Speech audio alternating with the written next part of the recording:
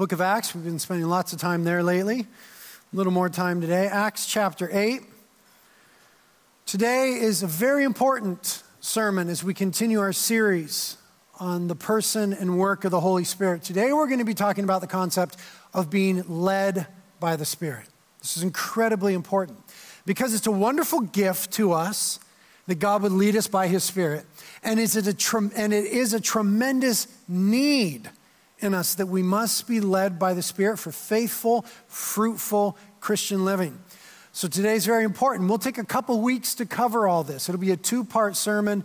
Next week we'll do the second part, which will really be the implications of how do we deal with this as a church, as a body, as a community, as people who love each other when it gets a little bit messy.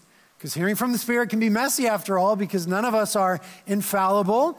And it's challenging to do so, and sometimes we make mistakes, and we need to be held accountable, and we need to hold each other accountable, and we journey through that together in an atmosphere of love and trust. So we'll talk about that next week. But this morning we'll get started on being led by the Spirit. You're in Acts chapter 8. We'll get there in a moment. Let's pray.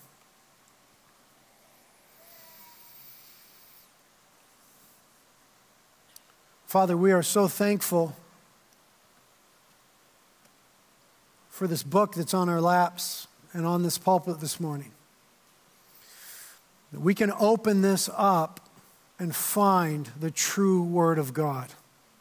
We are so thankful for that. We are so thankful that we are not a people that need to make up what it looks like to do the Christian life.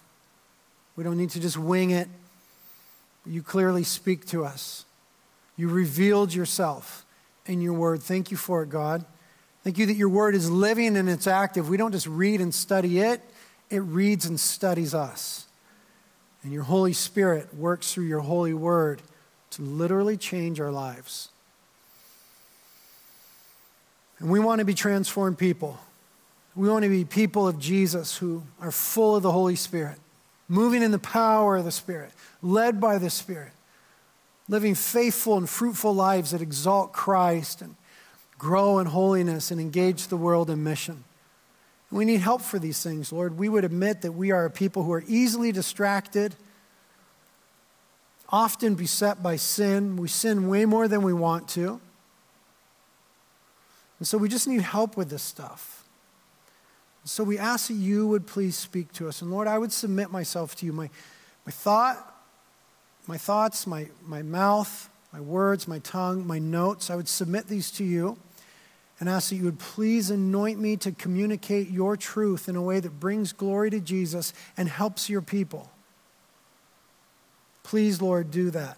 I ask for clarity of mind and ease of speech, and we ask that you would, as a church now, give us ears to hear what the Spirit has to say. We ask these things together in the name of Christ. Amen. Well, in our series on the person and work of the Holy Spirit, we have been drawing example from the life of Jesus for what the life of the believer ought to look like. We saw in Luke chapter 3 that when Jesus was baptized in water by John the Baptist, that the Holy Spirit came upon him at that time. And the result was that he was full of the Holy Spirit, we read in Luke chapter 4, verse 1. And that he began to minister in the power of the Spirit in the region of Galilee. And then we learned last week that Jesus was also anointed by the Holy Spirit for the mission that he was to fulfill.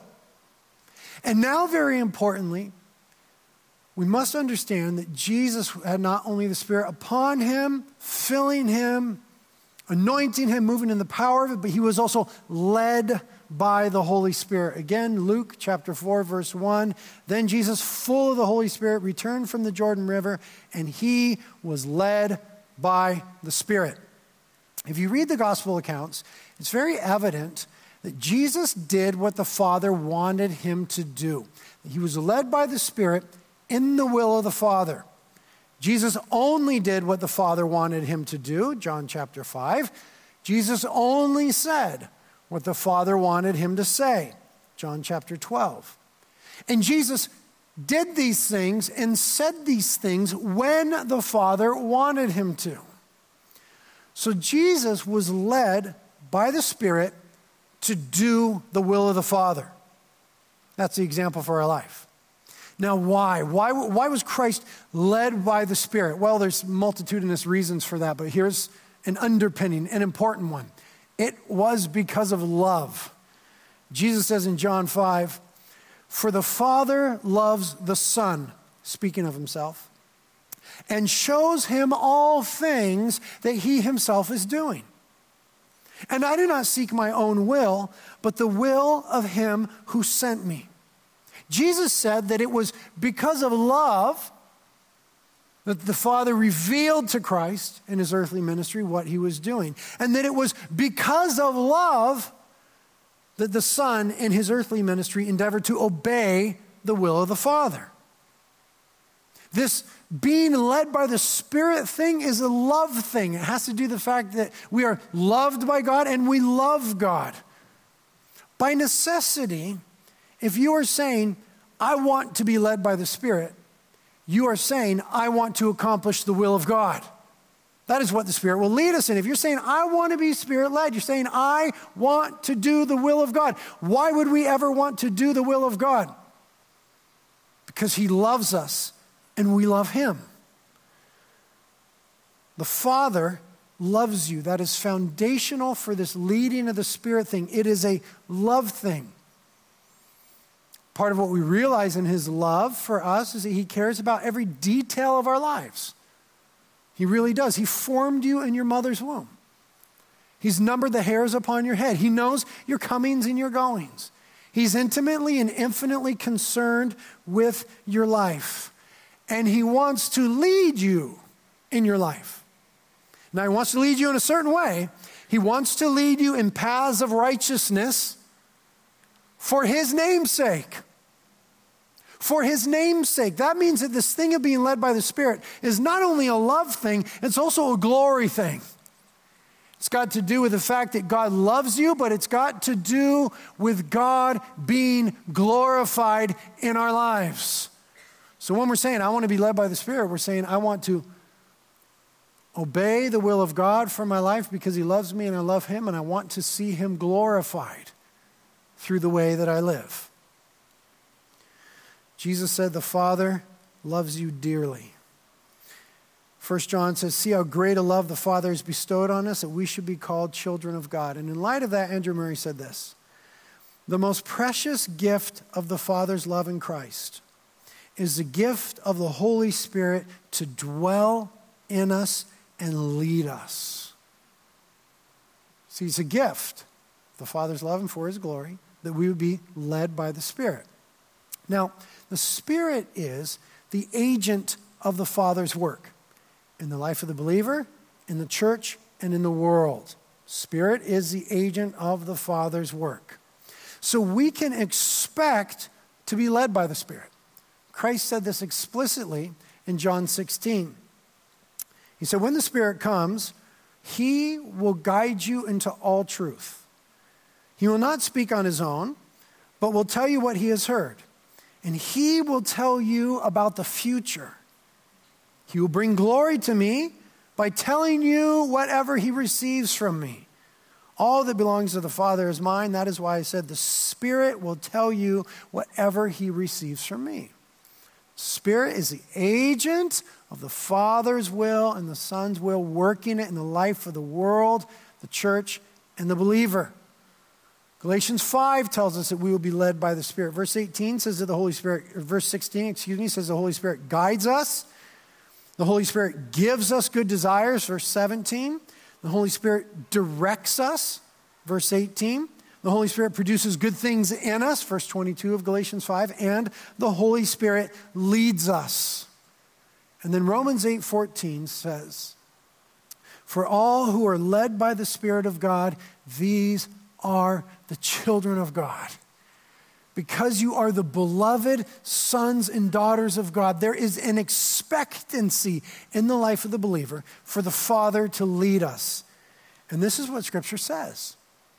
This is a clear testimony of the Bible, that we are to be led by the Holy Spirit. And the Father wants to do that because he loves you and for his glory. Now, Not everybody would agree with that concept, but the Spirit leads us in our lives today. That he gives us revelation for the particular things that we are experiencing or will experience. And there are theological arguments there, but I would simply say this in all humility and love. If you don't believe that the Spirit of God leads the children of God in the particulars of their life, you have a strange God who is divorced from Scripture, in all humility. Because what we see from beginning to end is God who is anxious to speak to and to lead those whom he loves. He has not left us alone. He's not abandoned us as orphans, but we are the beloved of God.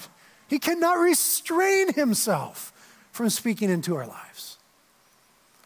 This is, of course, a testimony of the book of Acts as it pertains to the birth of the church and the growth of the church and God's people. So in the book of Acts, we see the same progression in the church that we saw in the life of Jesus. The Spirit comes upon them. They are filled with the Spirit. They begin to minister and move in the power of the Holy Spirit, and then they are led by the Holy Spirit. So let's see a few vignettes where people are being led by the Spirit in the book of Acts. We'll just kind of jump into the middle of the story. We don't have to get the whole thing. I just want you to catch a few key phrases. Acts chapter 8, starting verse 26. The example of Philip.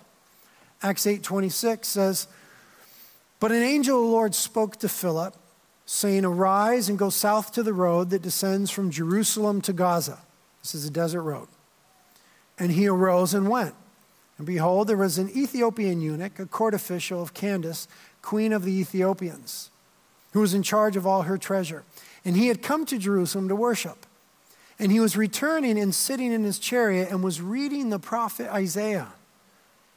And the Spirit said to Philip, 'Go up and join this chariot.'" The Spirit said to Philip. There's a guy, he's gone to Jerusalem, he wanted to worship, he's leaving, he's reading the prophet Isaiah, he's trying to figure out what is this whole thing about, and God is saying, I love that guy who's on that chariot, who's leaving Jerusalem. He probably didn't have the experience that he wanted in Jerusalem because he's a eunuch, he wasn't permitted into the temple courts, and now he's trying to figure it out from the prophet Isaiah. I want him to know about my love. Philip, that chariot, you go right now. And Philip runs up alongside the chariot and he's running and says, "Do you understand what you're reading?" The guy's like, "No, not at all." Philip goes up, preaches the gospel of Jesus Christ to him from the book of Isaiah. He repents, gets saved, crawls down out of the chariot into a puddle, is baptized. The Spirit told Philip. There's an example of an individual being led by the Spirit in a profound way. Let's look at an example of the whole church now being led by the Spirit in a profound way. Acts chapter 13. Acts chapter 13. Just as we saw with the filling of the Holy Spirit that there are individual and corporate fillings, so there is with the leading of the Spirit. Individuals are led and a whole church could be led. Acts chapter 13, verse 1. "Now there were at Antioch in the church that was there prophets and teachers, Barnabas and Simeon, who was called Niger, and Lucius of Cyrene, and Manaen, who had been brought up with Herod the Tetrarch, and Saul. And while they were ministering to the Lord," worshiping, "while they were ministering to the Lord and fasting, the Holy Spirit said, 'Set apart for me Barnabas and Paul for the work to which I've called them.' Then when they had fasted and prayed and laid their hands on them, they sent them away, being sent out by the Holy Spirit." So the church is together in Antioch. They're praying, they're worshiping, they're fasting. They're like going for it. And the Spirit speaks to them, speaks to all of them, and says, "These two guys that are in your midst right now, I've got a special mission for them. I want you to set them apart, lay hands on them, pray for them, send them out." But the Spirit spoke to the whole congregation. Speaks to individuals, speaks to churches, and speaks to little pockets of people. Turn now to Acts chapter 16, written by Luke. Acts chapter 16. And here we see Paul, Timothy, Silas, and Luke all together on a little mission trip. Okay, so this is like you and your buddies, or this is like you and your comm group, or whoever you're doing life with, being spoken to by the Spirit. Acts chapter 16, Paul, Timothy, Luke, and Silas on a mission trip. We start reading in verse 6. And they passed through the Phrygian and Galatian region, having been, look at this phrase, forbidden by the Holy Spirit to speak the word in Asia. And when they had come to Mysia, they were trying to go into Bithynia, and look at this, the Spirit of Jesus did not permit them. And passing by Mysia, they came down to Troas, and a vision appeared to Paul in the night. A certain man of Macedonia was standing and appealing to him and saying, "Come over to Macedonia and help us." And when he had seen the vision, we immediately sought to go into Macedonia, concluding that God had called us to preach the gospel to them. So that here we have an example of the Spirit saying, don't go here, don't do that, and then through a vision, this is what I want you to do, and speaking to a group of people. Now let's look at one more example, Acts chapter 20. Acts chapter 20.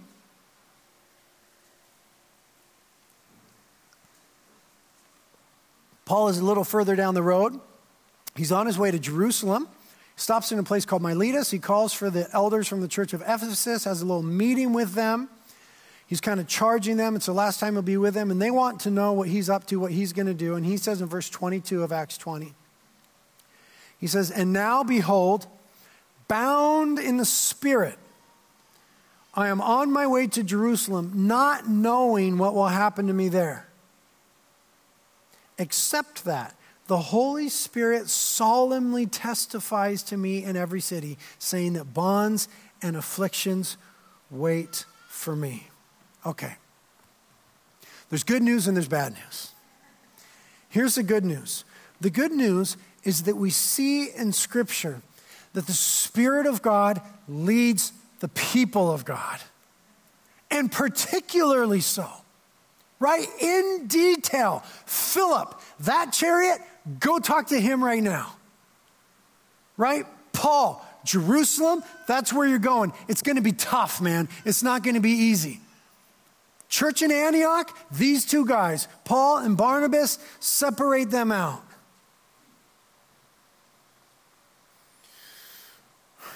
Paul, Timothy, Luke, and Silas, don't go here. I want you to go here. It's very clear in the Bible that God's Spirit leads God's people. That's the good news. Now for the bad news. It is very unclear in the Bible as to how. We aren't given a lot of details. The Spirit said, go to that chariot. The Spirit said, don't go to that place. Don't go there. Go here. The Spirit said, these two guys. Paul was bound in the Spirit. What does that mean? We aren't given the details of what that looks like. Acts 8, the Spirit said to Philip. Acts 10, the Spirit said to Peter. Acts 11, Peter said to the church in Jerusalem, the Spirit told me. Acts 13, the Holy Spirit said. Acts 16, they were forbidden by the Spirit. The Spirit of Jesus didn't permit them. There was a vision. They said, God has called us. Paul says, I'm bound in the Spirit. The Spirit solemnly testifies to me. That's it. Okay, so here's the question. How does that work out? What does that mean? When it says the Spirit said, does that mean like there was an audible voice that Philip heard, that Paul heard? Was it an impression? When Paul says, I'm bound in the Spirit, was he really bound? Were there ropes on his wrist that the Holy Spirit put there? When it says the Spirit forbid them to go into this region, how did that work out? Was there like a sign that says, Holy Spirit says, no, don't go? Was it audible? Was it some visual sign? Was it an impression? Was it some inescapable thought? We're not exactly told. Here's where it gets a little dicey. So how are we to think about this? I will say this. The way that the Spirit communicates to each one of us is as unique as each one of us. You see, he's your heavenly Father who desperately loves you. As I said earlier, he formed you in your mother's womb. He's numbered the hairs upon your head. He knows how you need to hear him. He knows how to communicate to you. He speaks your language, if you will. Have you ever heard anybody explaining to you like, oh yeah, God told me? And they use language like, are you sure that's not you? Like a lot of times I'll be talking to Pastor G and, what's going on? I'll be like, oh man, God told me. And God's like, dude, you can't do that. You got to do this. And he's like, God said, dude? Yeah, I think when he speaks to me, God says, dude. It's not an audible thing. The point is, you are the unique, beloved child of God, and he knows what you need to hear and how you need to hear it. Any good father is careful with that. Any good father who has multiple kids doesn't speak to them the same all the time. Any good friend is mindful of that. I have a friend who's an introvert. I got to really think about how I communicate to them in tough situations. I got other friends who are extroverts, and I just punch them in the face, and that's enough. Even we, on a human level, give great thought to how we communicate to one another. I don't communicate to my friends the same way I communicate to my wife, right? I don't communicate to my son the same way that I communicate to the guys that I go dirt biking with. You are unique and precious before God. There is a way that he is wanting to speak to you. It is mysterious. It is ethereal. It is wonderful and deep. It is an art, not a science. It is a lifelong endeavor to learn to hear the Holy Spirit speak to you.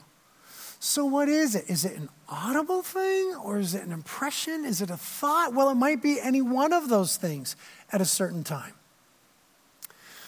I myself have, I don't think, ever heard the audible voice of God.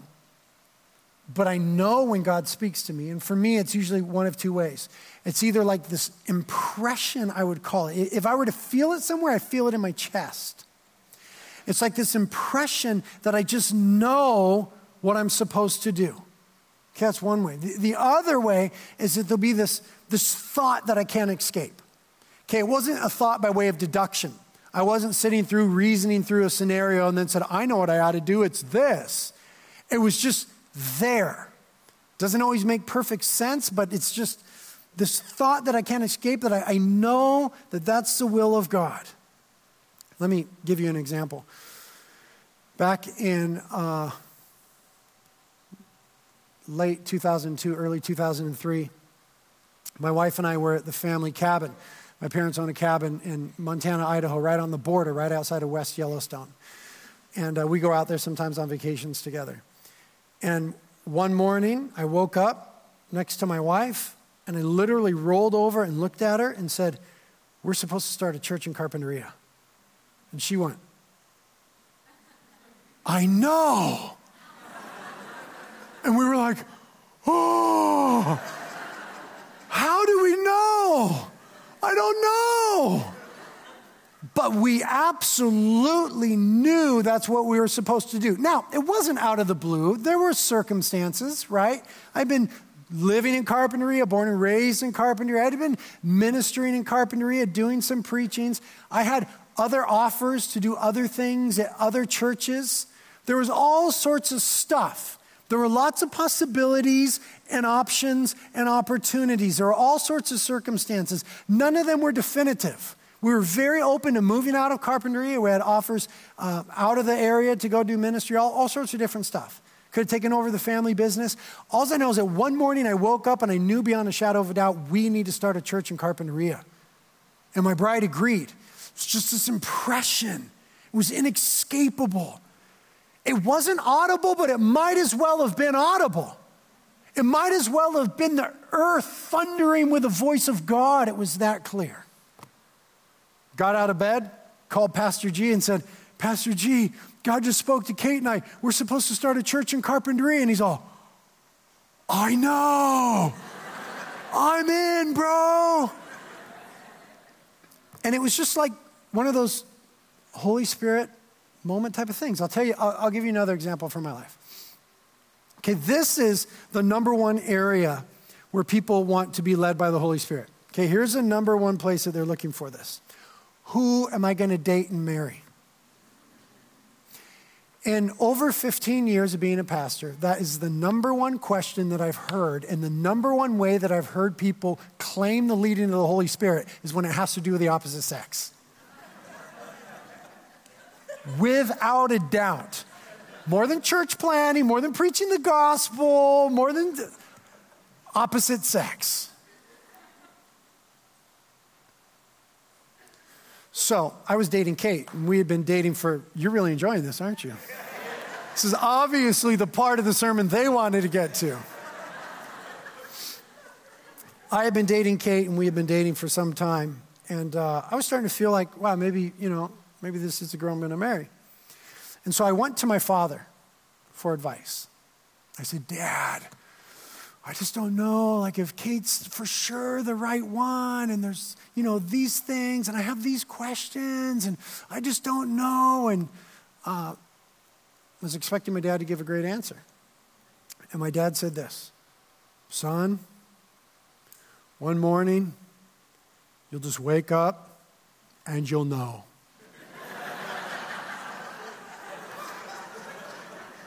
You're not helping anybody. I want like 3 points why Kate is the girl. I want like 20 points why none of this other stuff matters. Like, I wanted something more tangible. Son, you'll just know. I was like, thanks, Dad. Last time I ever asked you anything. And a few months later, I woke up one morning and I just knew. And it was the Spirit. And nothing else mattered. Kate, listen to me, guys. Listen.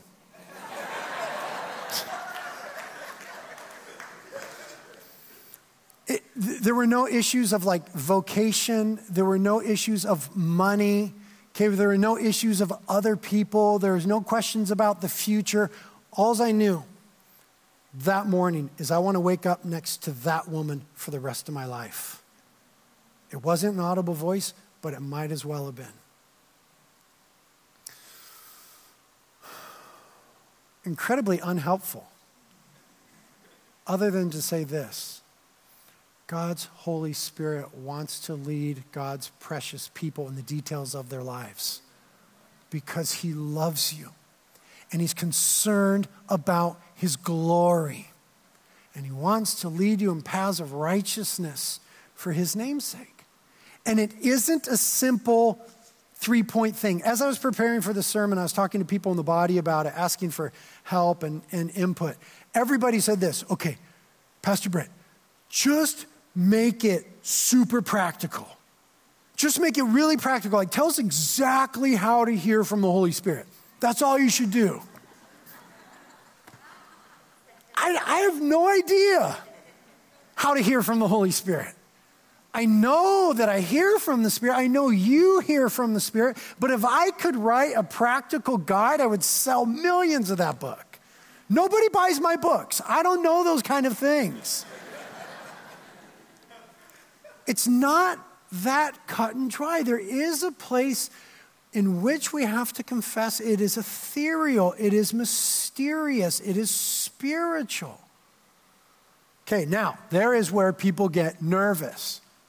Right? Certain of our brethren get real nervous about that. Next week we'll talk about some of the messiness of that and how to sort through that. But because it is all these things, a feeling, an impression, a voice, a sense, a thought, doesn't mean that it's mutually exclusive from some practicalities. There are some practicalities. Number one, the Holy Spirit not only has a ministry of leading us and guiding us, but the Holy Spirit has a ministry of teaching us. It primarily has to do with teaching us the truth of the Word of God. And this generally precedes the Holy Spirit leading us. Okay?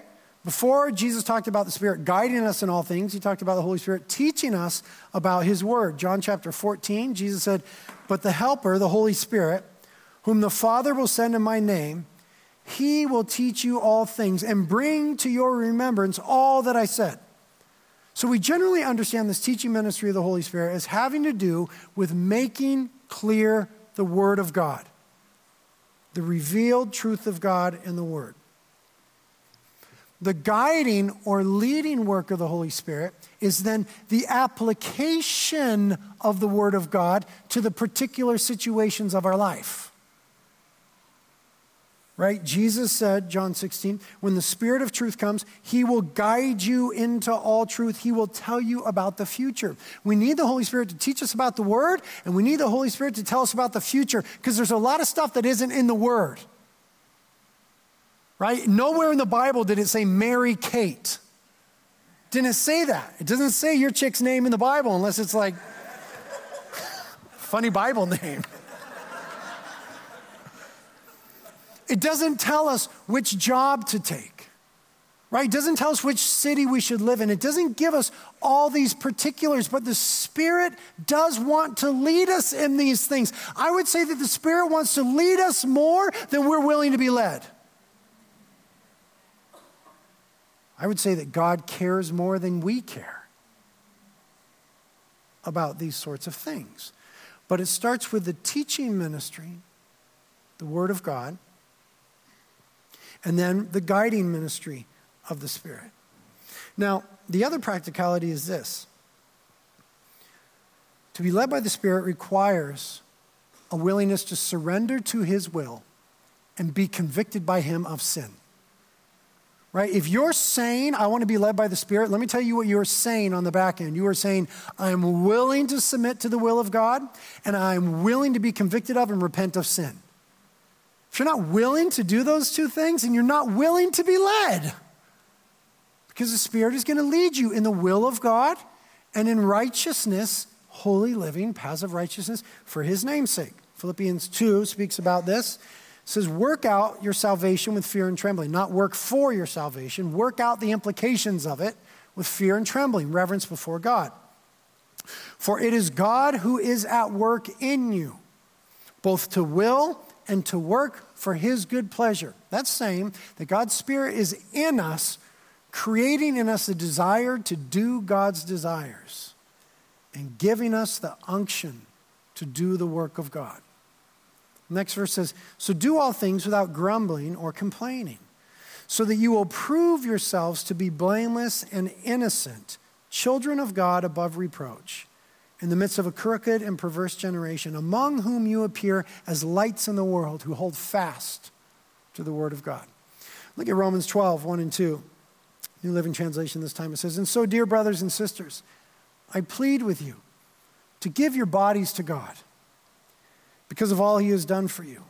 Let them be a living and holy sacrifice, the kind He will find acceptable. This is truly the way to worship Him. Don't copy the behavior and customs of this world, but let God transform you into a new person by changing the way you think. Then you will learn to know God's will for you, which is good and pleasing and perfect.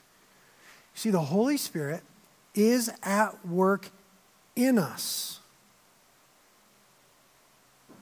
to want to follow God's will, to do the things that God wants to do, to think the thoughts that God would have us think. Be renewed, be transformed rather, by the renewing of your mind. Now, what this means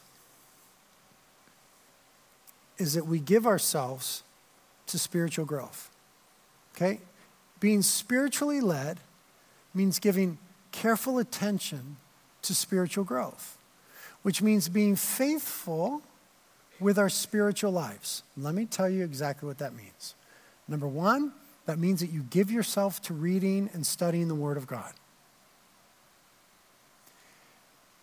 If over the last 10 years that I have pastored this church, you've heard me say to do anything, it is to read your Bible.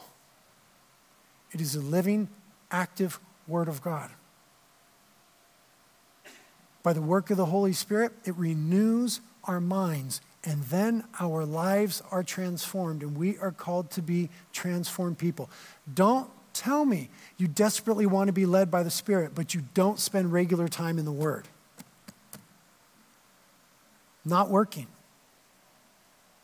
Not working. The Holy Spirit will never lead you to do anything contrary to his word. Don't tell me you know the Holy Spirit is leading you when you don't know the word of God.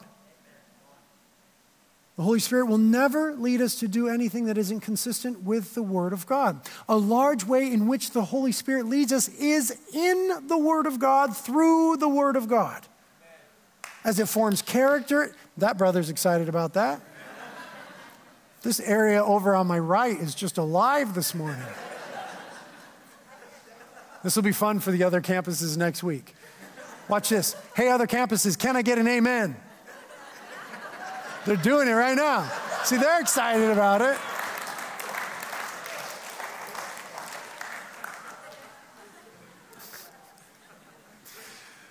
If we want to be led by the Spirit, we have to commit ourselves to being immersed and saturated in the Word of God. Secondly, we must commit ourselves to the practice of prayer, knowing that prayer is not a monologue, it's a dialogue.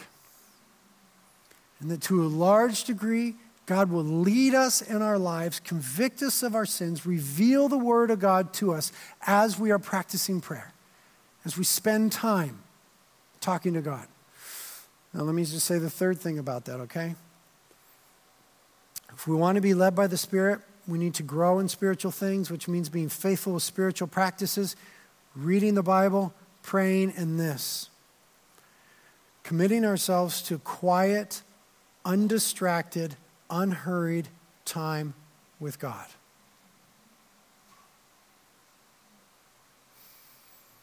We have to commit ourselves. We have to make room in our lives to be with Jesus. To put ourselves in the place where we can begin to hear from the Spirit. Why? Because we're blocking out the busyness of the world, all the other competing voices, everything else that wants to grab our attention, and we're putting our attention on the God who loves us and wants to lead us. That's the place of growth.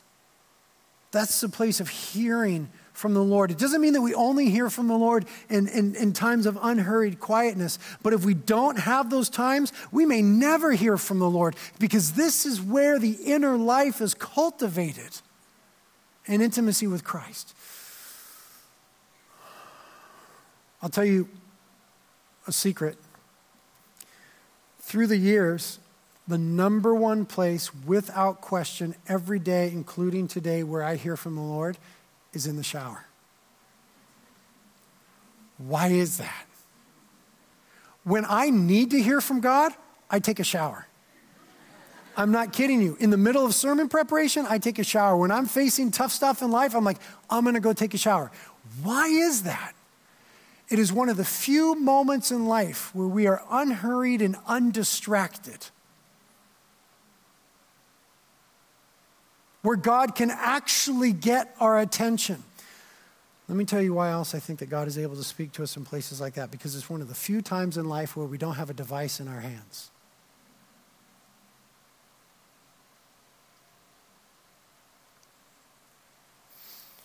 I think that if we want to be a people who hear from God, we're going to have to be a people who spend a little less time with our devices. That we would even make room in our lives for the Spirit to speak, for the Spirit to lead us. We're in a culture now where there's very little room. You watch a group of people, right? Unless they're doing something active, the moment there's a quiet spot, out comes the iPhone, checking the status update, right? We leave very little quiet spots in our life. We get in the car, we turn on the stereo. We get home, we turn on the TV. We sit on the couch, we pull and open our laptop.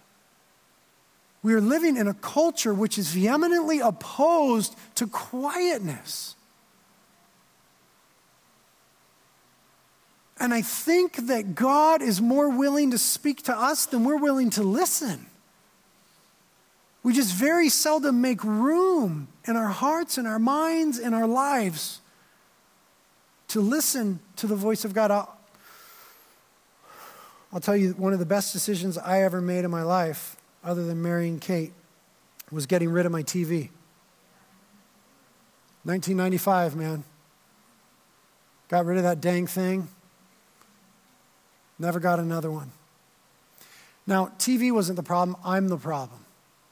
iPhones and iPads and laptops aren't the problem. We're the problem. But if we want to be a people who hear from God, we need to be a people who are willing to make some space in our lives and not be so traumatically distracted. That's not just a stimulation issue, that's also a heart issue. But all of those distractions keep us from quieting ourselves and hearing from God. God will also speak to you spontaneously in the busyness of the day, in the midst of an email, in the midst of a status update, when you're going down the road, when you're listening to the radio, when you're in a restaurant, when you're in a conversation. He'll speak to you at those times. But seldom do we have the ears to hear if we aren't cultivating the inner life through the Word of God, prayer, and unhurried, undistracted time with Jesus. One last thing I'll say, one last spiritual practice, and that's repentance. We often want God to speak to us about who's the girl, who's the guy, what's the job, which school, what's the ministry, and yet we have not already dealt with the ways that the Spirit is convicting us. I think it's just a little bit arrogant of us to ignore the Spirit in certain areas and ask Him to speak to us in others. In other words, the sin issues that He wants to deal with in our life. Listen to what Andrew Murray says. He says this: "Let each one of you who would be led by the Spirit begin by giving his or herself to be led of the Word of God as far as they know it. Begin at the beginning. Obey the commandments." You see, the leading of the Spirit is inseparable from the sanctifying work of the Holy Spirit. If the Spirit is leading us, He's always going to be leading us in repentance. Why? God wants to lead us in paths of righteousness for His name's sake and His glory. So we have an opportunity to do that this morning as we're finished. As we begin to worship and stuff, there's time, undistracted, unhurried time in the presence of God. To say, wow, God, how have you already been leading me that I've been just ignoring, that I haven't been listening to? Areas where I need to repent, where I'm insisting on my own will. And then, Lord, how do you want to lead me in these other ways? I think we should be bold to come before the Lord this morning and say, Lord, here's where I need to hear from you. Do it knowing that He loves you, that He cares for you, that He's able to speak to you. And then recognize your uniqueness. You know you. You know what is going to put you in a place to hear from God. It might be the carpets up here. It might be just in your chair. It might be standing with your hands raised. It might be when you go home, going on a walk. It might be that you hear from God when you're surfing, like me. It might be that you need to go home and take a shower. You know you, and God knows you. How do you need to hear from God? How do you position your life to do that? Let's work on that this week, and we'll work on that right now. Lord, thank you for your word. Thank you for what it teaches us and reveals to us. Thank you that you're willing to guide us. We pray, Lord, that you would give us faith, that we'd be expectant. We pray that you give us humility, that we'd be submitted and repentant. We pray that you give us ears that we would hear, and that you'd steady our feet to walk the course in the things you're calling us to do. Teach us to hear from you, Lord. We want our lives to be more like the book of Acts. We want to hear the Spirit say what to do for the glory of Jesus. Help us with these things, Lord. In Jesus' name, amen.